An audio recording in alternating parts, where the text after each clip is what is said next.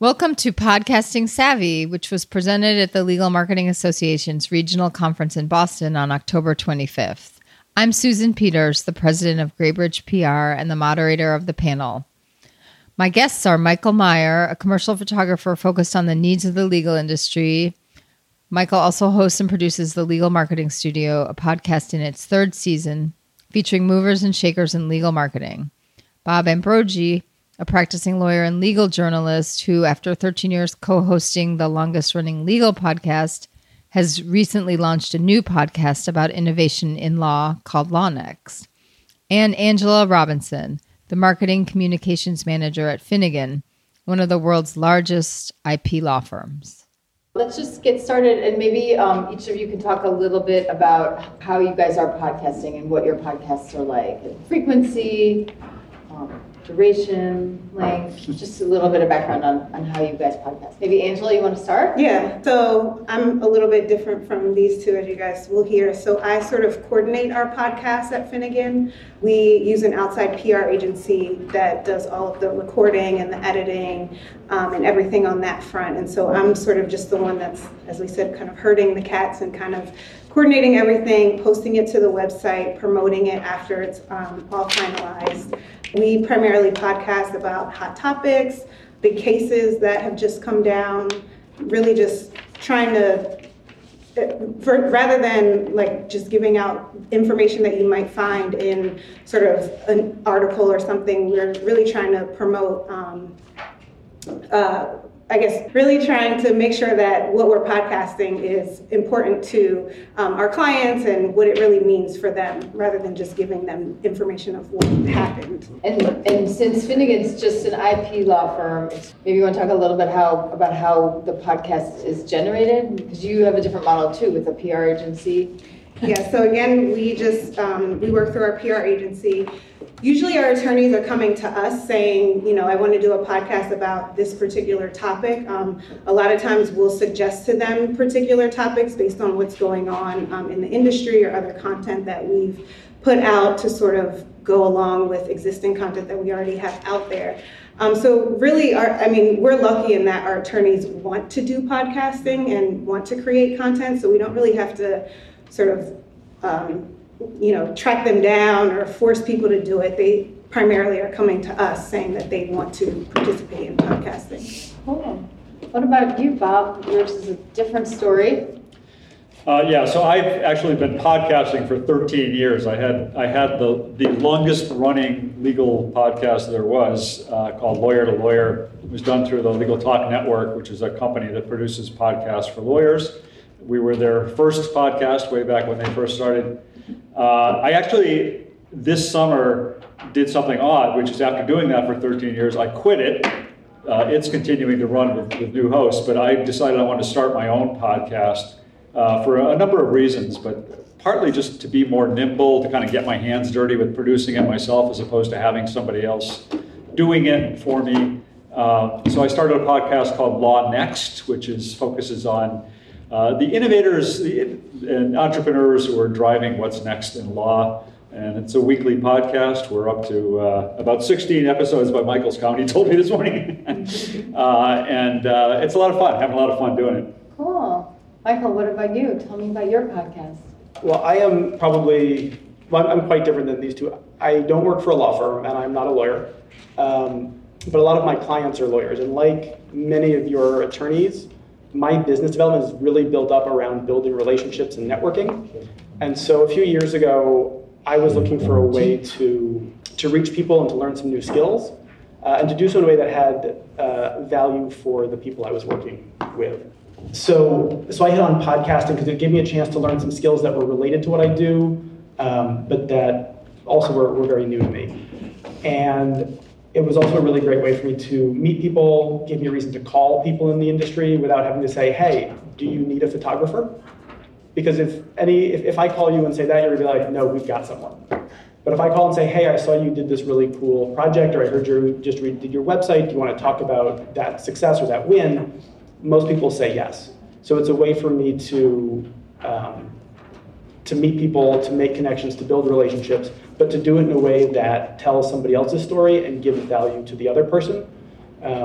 which I think is one of the most important things in having a podcast that is business development related, whether you're a photographer or an attorney or whatever. So just to take a big step back and just to focus on podcasting generally, when you're starting a podcast, you need to have some type of goals or focus.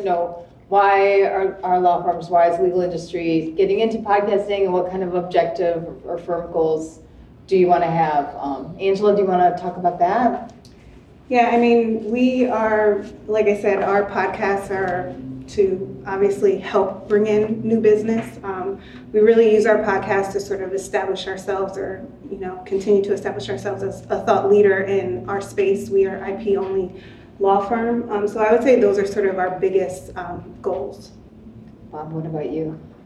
I think that, I think if you accept the premise that marketing is a conversation, then I think the two best ways that you can engage in that conversation are through blogs and podcasting. And podcasting have a really, unique medium in the sense that you are literally having a conversation. You're literally being able to hear the voice of somebody and get a sense of their emotion and who they are. One podcast I've done on my new one, I interviewed Mark Britton, who's the guy who founded Avvo, just retired earlier this year as the head of Avvo. And you could, in listening to the podcast, you could really kind of hear his emotion talking about some of the issues around his founding the company and selling the company and everything else in a way that you would never get, from a written word. So it's a really effective way to convey who you are or who, your guests are.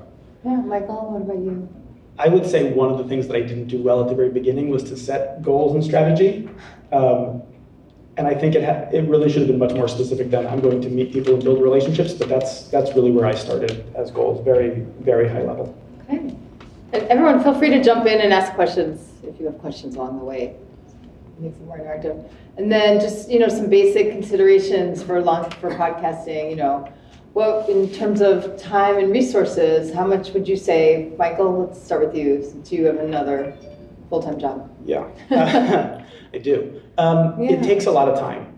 I would say it takes me about a half a day of research and prep for each interview, separate from finding people and reaching out to people. Once someone's been found, it takes me about a half a day of research and writing a script, a series of questions. It takes another hour or so of time recording it. And then I would say that hour of recording that I'm going to cut down to say 20 or 30 minutes is going to take me another half day to edit. And I really enjoy keeping it all and doing it myself. Some of those can certainly be cut down by giving it away. But I know at least one attorney at a big firm who I interviewed, he said about the same thing. He gave half a day to a day of research for every single interview. Wow, that's a lot of time. But he could, of course, hand off the back end stuff and have it edited by someone else. Yeah. Then Bob, what about you? How much? Yeah, I find it's a lot of time. When I was doing it through the Legal Talk Network, the advantage of doing it through an organization like that, and I'm not plugging for them, I'm not affiliated with them in any way, but I did work with them for many years.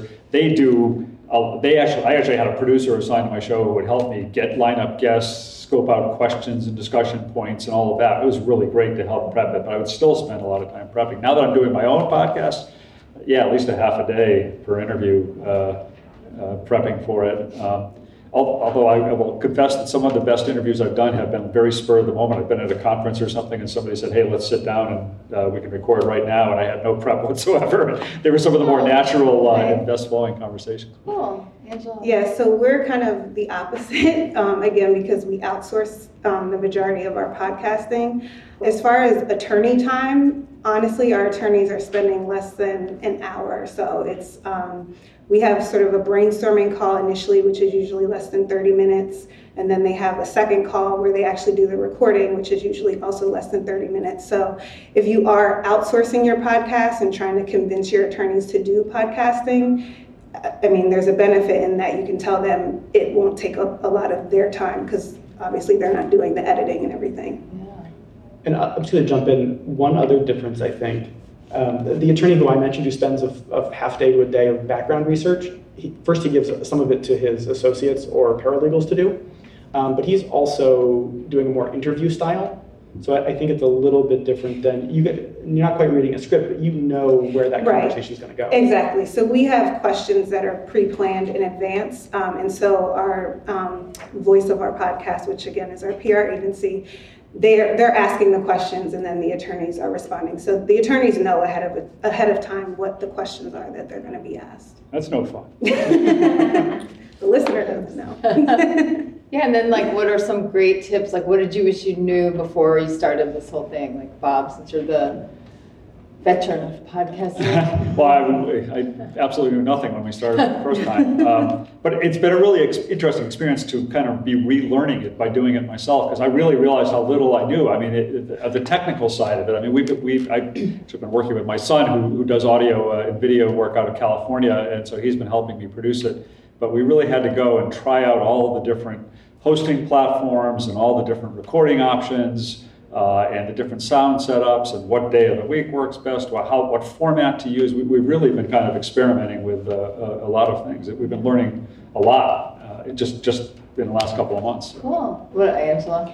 Yeah, I mean, again, you guys probably have learned a lot more than I do because I'm sort of on the back end, but I guess it's really just understanding like how much editing goes in on the back end, because we're not seeing that.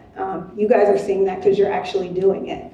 So yeah, that's one thing that, I've learned. Yeah, and then just in terms of, for this audience, like for marketing issues, like what would you say, or how do you get the word out? How do you get listeners? What are those kind of marketing issues that you need to think about, and what do you do about it that you've done really well? As far as how we get the word out, we promote all of our podcasts on our social media feeds. We also highly encourage our attorneys to promote the podcast that they're doing on their social media feeds, sending it to clients directly.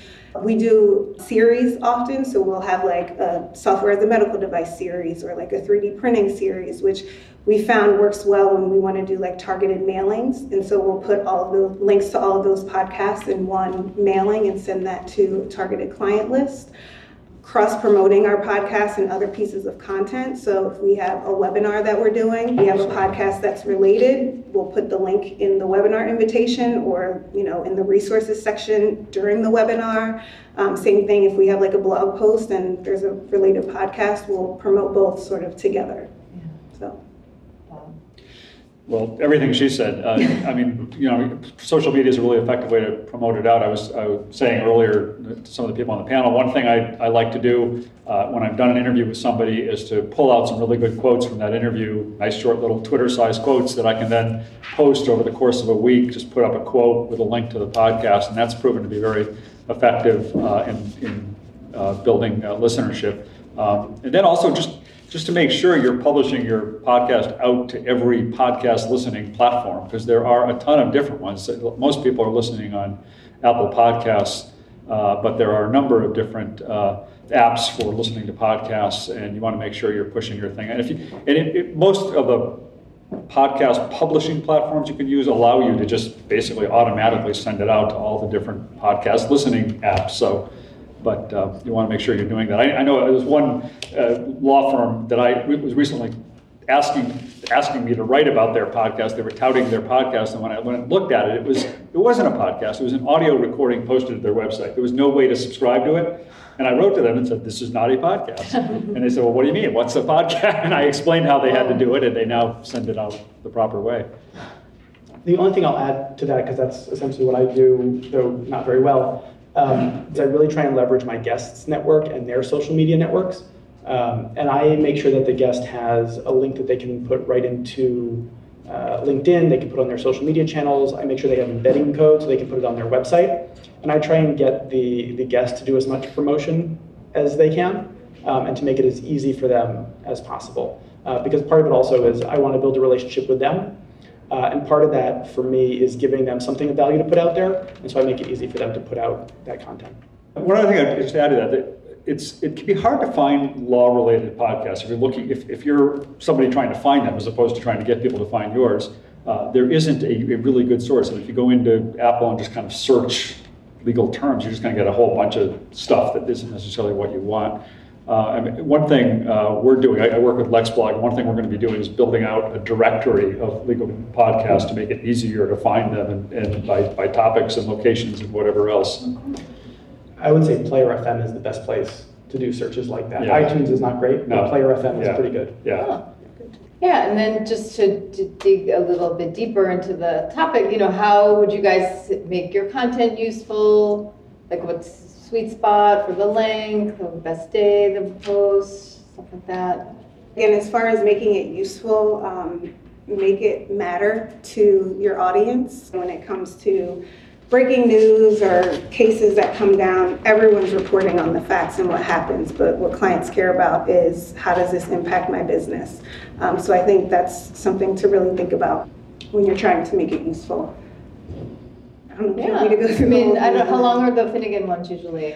Our podcasts are usually about 15 to 20 minutes, so they're not super long. When I first started, they were a lot shorter, but I think as podcasting kind of grew, we've made them a little bit longer, but we try to make them, I think a sweet spot is like a good commute. So like anything less than like 45 minutes or so, depending on how long your commute is. Yeah.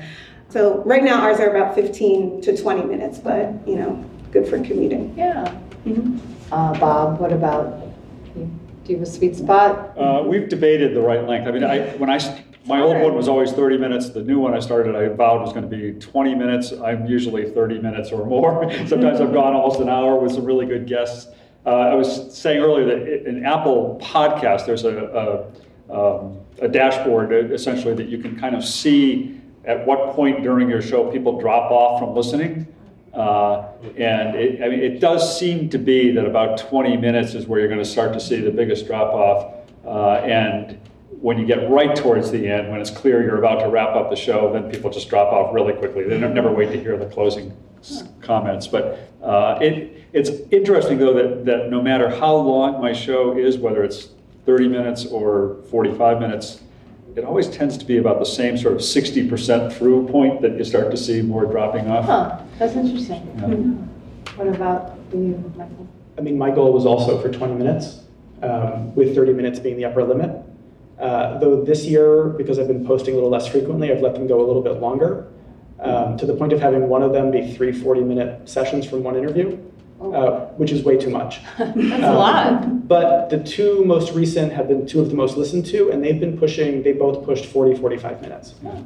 So. Okay. Yeah, and then would you say, yours is weekly. Angela, how often does Finnegan? We post a podcast about once or twice a month. Yeah, is there a best day to put it up, or? To be honest, ours we put up as soon as it's finalized and approved. We don't really, say Wednesday or anything like that. It really is once it's approved to go up on the website, then we post it. Yeah. I just think it's best to avoid the end of the week. My new one, it was sort of like saying we were just putting up when it was done, and that tended to end up being Thursday or Friday. And we've just intentionally shifted it, so it's going to go up on Monday morning. And it gives me that much more time to play it out over social media during the week. I seem to get a lot much more, better traffic overall that way. So. Yeah, in terms of measurement and analytics, I know you just had that interesting stat about the 164. So I was listening to a webinar yesterday that an IP attorney out in California, a two-partner firm, they do these webinars, and they had a public radio podcast guy come on. And he said, look, you have to know that the median number of downloads is about 163, 165, something like that. So it means most podcasts are not getting all that many listens. If you think about how many people I'm trying to reach in the whole country. It's a very niche target. Right, yeah. And for most people, if your content's going to be useful, it's going to be pretty niche. Right. So, you're not aiming for that. It might be that if you hit 100 people, those 100 downloads might be 10% of your audience you're trying to reach in the whole country. So, those numbers in one way can be a little daunting, but at the same time, it's good to go back to what your strategy is and what your goals are, and maybe it's not that huge download number. Yeah, do you obsess over your analytics every week? Well, I've been obsessing only because I just started it, and it's fun. It's actually kind of fun to watch it. But the podcast I used to do for Legal Talk Network, it was supposedly their most listened to podcast, and we would average anywhere from 5,000 to 9,000 downloads per episode. The one I'm doing now, I've been getting about 1,000 downloads per episode, having started in July, which I think is okay. I'm happy with that, but I'd like to get it up. So. That seems very good. Yeah. That seems like a really rapid growth to me. Yeah. And what about at Finnegan? Like, are they obsessed with the analytics? Yeah, or no, we just try more not to long-term? obsess over the analytics. I mean, we can track, the downloads and who presses play on the website, but really, it really does go along with sort of our content strategy as a whole. So it's just that sort of one piece of it, and again, putting out supplemental content to go with that. Yeah. I mean, would you guys discuss other ways to boost your audience? I mean, the only other thing that I do is just try and encourage people to subscribe to the RSS feed as opposed to just listen to it on a one-off basis. And I can also see from my stats that I've built up a good number of subscribers only because almost as soon as the show is published, you start to see a whole bunch of downloads before I've even promoted it or anything. Okay. So clearly people are subscribing to it. So Yeah, I would just say, I mean, being consistent, yeah, that's very important. giving your subscribers something to look forward to. It's not just post one podcast and then don't post another one for another 6 months, like just making sure that you're continuing to put out content, so. Right. There's a e-discovery company called Relativity, some of you might have heard of. They've been doing a new podcast. They've only got a couple of episodes, but they do a really good job of promoting it before it's posted. They Like go in and they teasers. have photographers there while they're recording it, and they've got it up on Instagram and on Facebook, pictures of the recording session and snippets. And they really do a good job of marketing the show even before it's posted, which Oh. takes some initiative. Yeah. And some budget. It's a budget, yeah. So just to go back to the webinar yesterday, so the person speaking was Ben Adair from Western Sound, which is now they're a production house. And so they'll produce podcasts for people. And he was saying, the other thing he was saying, the number one way to grow your podcast, to grow your audience, is to either advertise on podcasts that have a similar audience or to be a guest on those podcasts. So they So Oh, talk about cross. host swapping. Okay. So, for instance, Bob and I should really talk about swapping, guesting on each other's shows. Because we have similar audiences, that's the kind of thing that would grow his audience, grow my audience. And again, it's leveraging one another's networks. And would you guys ever post transcripts of the podcast after?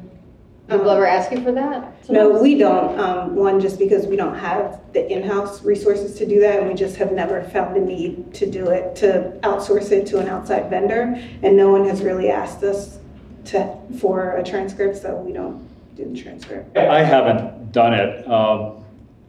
I see my friend Kevin O'Keefe from LexBlog sitting in the back of the room there, who's been doing a bunch of video interviews, not podcasts per se, but video interviews. They post the transcript. I'm not sure why you decided to do that, just to make it easier for the reader or what. But they do both the video and the transcript on their site. So.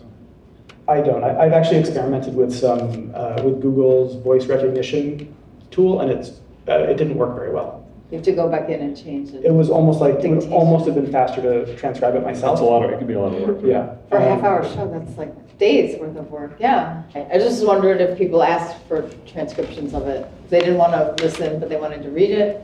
Some people. Nobody's actually asked me yet, but I. Okay. I know I've seen some talk that it does help in terms of SEO, but Yeah. I haven't worried about it. Okay. All right. There- Oh, sorry. There was a Yes. question. Yes. So my firm does not have a podcast, but a lot of attorneys do come and ask me about it, and often when they ask me, they say, like, I can come up with an idea or two. And so to your comment on consistency, like, what would you say is sort of the starting point, or what's the dipping your toe in? When they say that to me, should I be saying, great, if you come up with 10 topic ideas or 10 interview ideas, and come back and see me, what's sort of like the base? Yeah, so for us, again, we have a brainstorming call.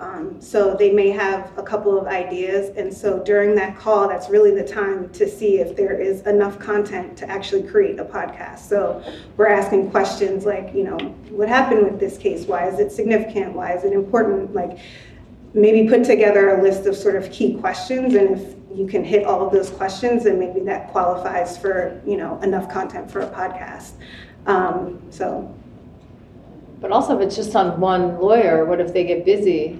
Well, yeah, that's usually what it is. They're saying, Like I want blogs. a podcast. And I'm like, okay. Consistently, do you think you can consistently? Because you're talking about the time that you spend, even though the attorneys probably would not be, they'd be doing it while you're doing it, look, they probably want somebody else to do the editing. Right. But, in that case, when they come and asking me that, I think they're actually asking me for the firm to have a podcast. And once in a while, they'll give an idea. Oh. Yeah. So Matt Steinberg from Ackerman has a podcast, and he drives it. He wanted to do it.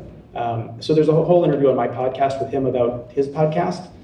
And he does talk about how do you maintain the consistency and how do you keep coming up with ideas, and then how do you balance out that with actually having to do work. I don't envy him having to balance out the work he does and that. Just a funny aside on that. When I was, as I said, working with my son to produce this podcast, I really had no familiarity with the legal industry, but I told him I wanted to do a weekly podcast about innovation. And he said, well, aren't you going to run out of innovative people in legal in like about 2 months? No, you're not. Did you have a question? Okay, we've struggled with sort of organizing our podcasts in Google Play and iTunes. You know, it just sort of lists them all, and there's really no way of sorting or filtering by topic. And we don't really have enough in any one category to sort of be its own separately branded kind of podcast. How much does that matter as far as sort of the nicheness of the content versus just having kind of interesting content that people are finding? Are people finding it sort of organically, or in which case then it doesn't really matter if they're all kind of branded similarly? They're going to find it based on the content that they're searching for. It's not really a question. We were just talking about I was just going to say, Yeah. do you also post your podcast to your firm website too? Yeah, they're on the website as well, but we've got them on Google Play and iTunes and SoundCloud. Yeah, I mean, again, for us, it's a little different because we only do IP law, so we don't really have to worry about like segmenting Right, so we, and that's sort of branding. this broad range Yeah. of different topics that people are Yeah, talking about. I don't know if you guys have any. Sort of a follow-on to that, and something we're struggling with as a medium-sized firm with multiple practice groups. Is it the best strategy to have a firm podcast that has topics on different practice areas, or whether it makes sense to have niche podcasts for various practice areas? And, it's branded as the firm, but it's only on real estate, or it's only on IP, versus it's a firm website podcast and it has an episode on real estate, it has an episode on corporate. Because are real estate people going to listen to the corporate? Like, who's the Right. target audience? Right, Yeah, I that's mean, I what think we've that's struggled hard. with. Yeah. To have it. Yeah, I mean, I feel like unless you have enough content to do like a full-blown real estate podcast, then it probably is best to just keep it at the firm level, and then you're doing, like a corporate podcast, a real estate podcast, until you get enough to sort of have its own branded podcast. I would tend to think that you'd want to break them apart myself, only because you're going to want people, if you're going to want people to subscribe to it and follow it because they're interested in it, and they're going to be more interested in the topic that interests them, not in a whole hodgepodge of topics. Right, that's what we were struggling with. Because I think it's the same way if you were doing blogs, you'd want to have those be separate blogs. You wouldn't want to have one big mega blog that covers everything under the sun. Then you have But to if get a you- lot more content. Yeah, so I guess You do, that's right? my point. So it's like if you only have one real estate podcast that you're doing every 6 months, I don't know if that would warrant like a whole. Right, yeah. Well, yeah, that wouldn't work a podcast. Yeah. The whole section, yeah. It would probably be easiest, when we talk about doing them every week or every month or however often you do it, it might be good to think that you're not going to do one this week, and I'll do the next one next week, and I'll do the next one the week after that. You can do 10 up front, and it's going to make it a lot easier in terms of recording and production Sure. to do all of them all at once, and then they can get published over time. Mhm. And it also means that people aren't going to get busy, but that would also be an easy way to say, okay, you know what, let's dip our toe in the water and do the real estate group, and we'll put these 10 out and see how it goes over the next 10 months. Sure. Thank you. Another question, you mentioned if you want people to subscribe, how important is subscription if your listeners, if the number of listens is high, do people need to subscribe? I mean, do you have to have people subscribing for it to, does that enhance the value, or is it just the number of listens that you're looking for? I think it's about your goals. Yeah. I mean, if your goals are to sell advertising or to sell subscriptions, then you do need big subscriber numbers. But as a law firm. But as a law firm, if your goal is to be able to send it out in a newsletter or to be able to, talk to a client and say, oh, we just did a podcast on this, here's some more information for you, that might not matter so much. And for me, I'm not so worried about growing subscribership, because again, that's how I use it. So. Yeah. Although again, I mean, it's not just about selling advertising, it's also about the virality of it, and the more subscribers you have, the more likely some of those subscribers are going to be putting it up on Facebook or Twitter or whatever, without you having to promote it. So it just enhances your audience that way. But that again assumes you want to build an audience. So just in terms of listener engagement, what would you say as your sweet spot for the frequency and follow-up? So we do them once Every or 2 weeks? twice a month. Okay. We don't really have much follow-up. I mean, we do, again, just try to repurpose our content, cross-promoting it with other content. But again, our frequency is about once or twice a month. Yeah. And then in terms of outreach, So again, client mailings, we had an instance a couple of months ago where an attorney was going back and forth with a client about something and had sent the link to the podcast, and that sort of like sealed the deal in a sense. Direct outreach to clients, we strongly encourage. yeah. Bob, what about you for free? You Yeah, I'm not really weekly, doing much yeah. besides this, You don't do much promoting it on follow-up. social media and whatever. I don't do anything Yeah. else. Yeah, so I started out doing mine every other week. And so for the first 2 seasons, I did it every other week, with the exception of a few holiday breaks for 2 years. And this year, I've dropped back to roughly monthly, and I haven't really had a hit in terms of listenership. So I think it's more consistency than it is what that frequency is. And again, it might depend upon what your topic is and the kind of podcast that you have. If it's an interview show, I don't think it's going to matter so much. If you're a show like Serial, and I think something like Weekly might make more sense the way like a TV series would be. And again, I'm like Bob, I don't do any outreach except for sending it out to people that I've met, and I say, oh, here's an episode you might find interesting. Mm-hmm. But I don't do any outreach to the audience beyond that. Do any of you do advanced engagement? Like, do you say, I'm going to have Bob on, any questions you'd like me to ask him about innovation and... No. I've tried that a little bit on social media. I haven't gotten much out of it. We have been thinking about trying to formalize that in some way,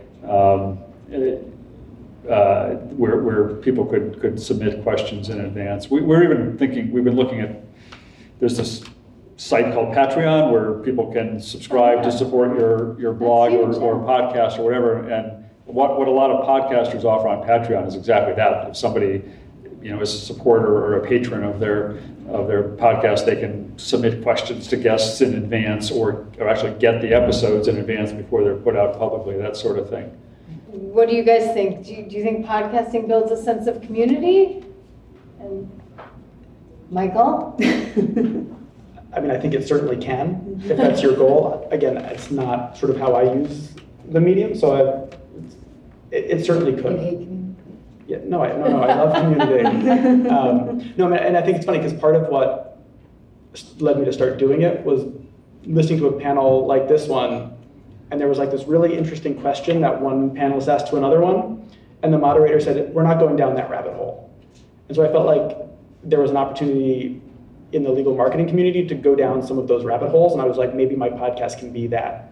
So I think it was, in service sounds over the top perhaps, but I think that there is some value in being part of a community and giving to a community, but not necessarily building it. I haven't viewed it as building a community around the podcast. Okay. Bob?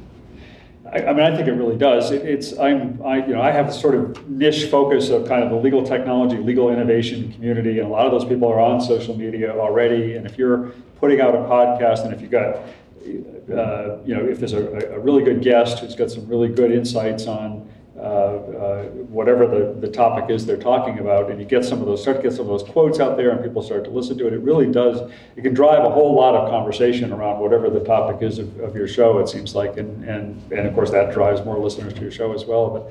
But to me, it's a kind of a continuum of blogging and podcasting and social media, all as sort of components of a larger conversation and community. Yeah. Angela? Yeah, I agree. I don't know that we have built a community, but it definitely can. Yeah, and then just, what podcasts are you guys listening to in your spare time? Frankly, I don't listen to a lot of podcasts. You're busy. I listen to some of the Serial ones.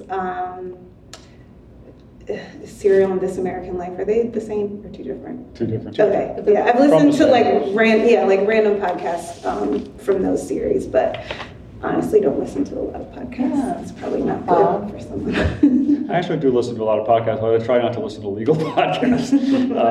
But one I would recommend to people if they haven't listened to it, it's kind of new this year, but it's called Zigzag, and it's actually about two women who left a cushy jobs Oh, at yeah, WNYC NPR, yeah. to start a podcasting company. Manoush Zomorodi And they were going to be part of this whole civil, the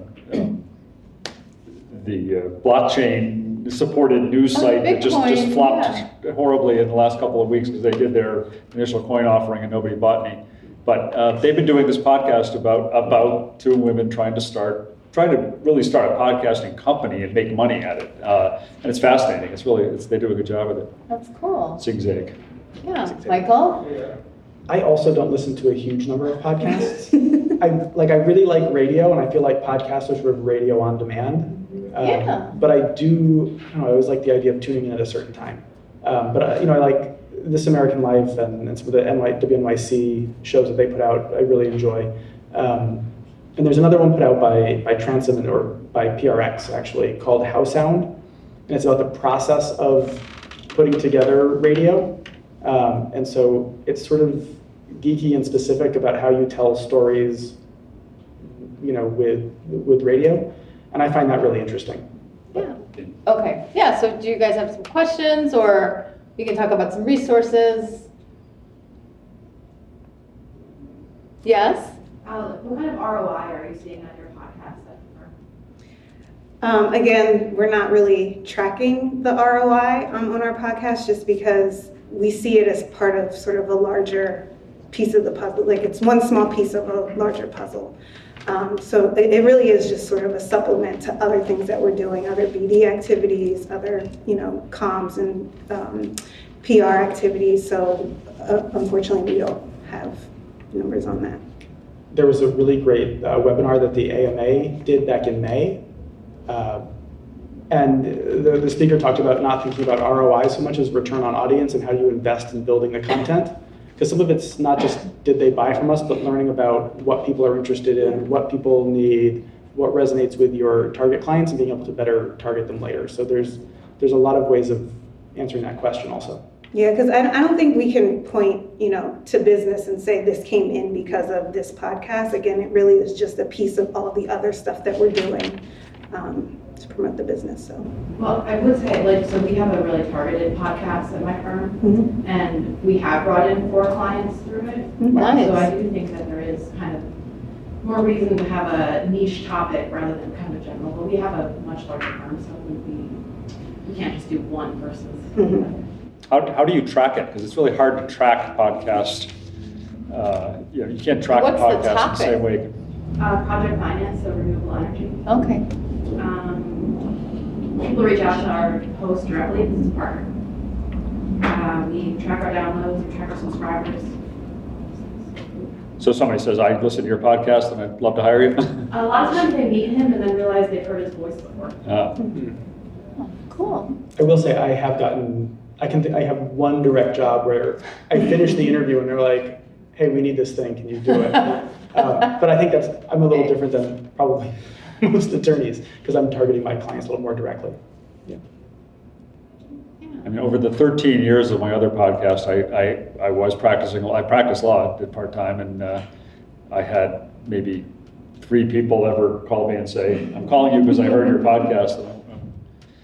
But I wasn't really advertising legal services so much, it was more on news shows. So you're just increasing your profile and raising increases your your profile, profile. increasing visibility. Yeah, I don't think 3 over 13 years is very good ROI. probably not. Then again, my eye wasn't very high. Earlier in the session, Michael, I think you mentioned that there, blogs and podcasts both are conversations, really. I mean, it's sort of like it's building that conversation, right? This is a mechanism to do so. So where do you see the value of podcasting over blogging? I mean, we've talked a lot about how much resource, energy, and time goes into the technology behind podcasting, and where a blog, once it's built, you're just posting content. So where are you seeing the added value? We do podcasting as well, but I'm just curious what your experience of the value of podcasting over blogging, why you've chosen that as your platform. That's a good question. Oh, I was just going to say, I mean, we've had attorneys come to us to say that their clients would rather have a podcast than a blog because, I mean, you can have a podcast playing in the background or, like I said, on your commute or something like that, and they might be more likely to listen to that than to read a blog post or an article. So really, just was based off of what our attorneys said that they've been hearing from clients, so. I would say I did the podcast. I don't know as though it's necessarily an either or proposition. I mean, for me, just because of the bandwidth I have to do it, it's sort of an either or proposition. But I think if you have the bandwidth to do both, you should be doing both. And I think a podcast can be really great because the podcast can feed a blog. But I don't think it should be an either or for most of the people in the audience, probably. Yeah, I agree with that. I mean, I think you reach, you're going to reach separate audiences to some extent, and some of the same audiences will be overlap with the two of them. As I said earlier, I think that the advantage to a podcast is just that because it's an audible medium, you get to present yourself or your guests in a different way. I think there's something more intimate about actually being able to hear somebody's voice, hear that how they talk about, if it's a lawyer talking about an area of law, if it's a company CEO talking about his company, whatever it might be, you get more of a flavor of more of a familiarity, I think, with that person. So their personality comes their out. personality comes through, more than Sometimes writing. it's hard with lawyers. One other difference I might put out there is that you have to really want to do the podcast. Blogging, someone else can kind of fake it for you. But if it's going to be your voice, they have to want to do You have it. to show up. Yes. Hi, this question's for Angela, or if anyone has any kind of experience or background with this. So what kind of pushback did you get in terms of you were trying to integrate a podcast for your firm? So actually, my firm was already podcasting before I even joined, and they've been podcasting, I know, over 10 years. So I wasn't really involved in that process. It was just kind of handed to me because they had already started it, so. So that's actually helpful. So from my firm, we had a podcast, and then it was over time when we were trying to rebuild our new website and just, modernize everything, that the podcast kind of just fell off. But I'm not sure, and this probably predated me, but I'm not sure if our firm is just not interested in podcasting anymore, or if there's no initiative again, or at one time we were, or if it's not into our role as yet, where we are now, where the firm is. So I'm just curious, what would you say, everyone on the panel, what would you say if you had any tips or how to restart that conversation to see if it could be, or how it would be helpful to bring the podcast back in? Because we did have RSS feeds and people were subscribing, but I'm not sure how long ago that was, or what kind of the content we had, this kind of conversational and that kind of sense. But I want to know 2019 and going forward, how do we bring that conversation back, and what would be some tips? I think if you can kind of present your attorneys with sort of a plan that you have in mind, so whether it's one particular topic and, we think that you should talk about this for a podcast, and this is why podcasts are important now, or this is how podcasts can sort of assist in our overall strategy. But really, it goes back to, don't do a podcast if you don't have enough content to do one, because it probably will end up just falling to the wayside again. So really trying to put together sort of a plan and present that to your attorneys to see if there's interest, and if you have sort of a group of attorneys who are going to take the lead and push that forward. You need the buy-in from the lawyers, because they're going to be devoting time to it, even a couple hours. Mm-hmm. The only other thought I have on that is just that again, obviously it depends on your marketing goals and strategies, but I think there's something to be said for publishing in multiple media, and so that you can reach potential clients wherever they are, and the point was made earlier that apart from the unique sort of qualities of podcasts is being audible shows, they're also just really convenient to a lot of people. A lot of people are listening to podcasts, like somebody said, when they're driving in their car, or when they're at the gym, or exercising, or taking a walk or something. So it's a different way for them to consume content. And so, in addition to relying on newsletters or blogs or other print content, this gives them a way to get your content in a different format. I've never heard anyone say, I love receiving newsletters, but I've heard a lot of people say, I love podcasts, and I listen to dozens of them. So, it is something that people are passionate about as consumers of information. Just have 1 or 2 more minutes. I don't know if there's any key resources you'd suggest to the audience, or. just one I would mention, I think I already mentioned it, but if you could just kind of Google the Apple Podcaster's Guide or something like that, I think it's called. I mean, they have a whole big guide up for people who want to publish podcasts on Apple, but it's a really useful guide about how to structure a podcast and how to format a podcast and how to distribute it and how to set up your RSS feeds and all that kind of stuff. I can't think of the name of it though. Great. Well, thank you everyone so much for your time. And hope you go forward in podcasting. Yay.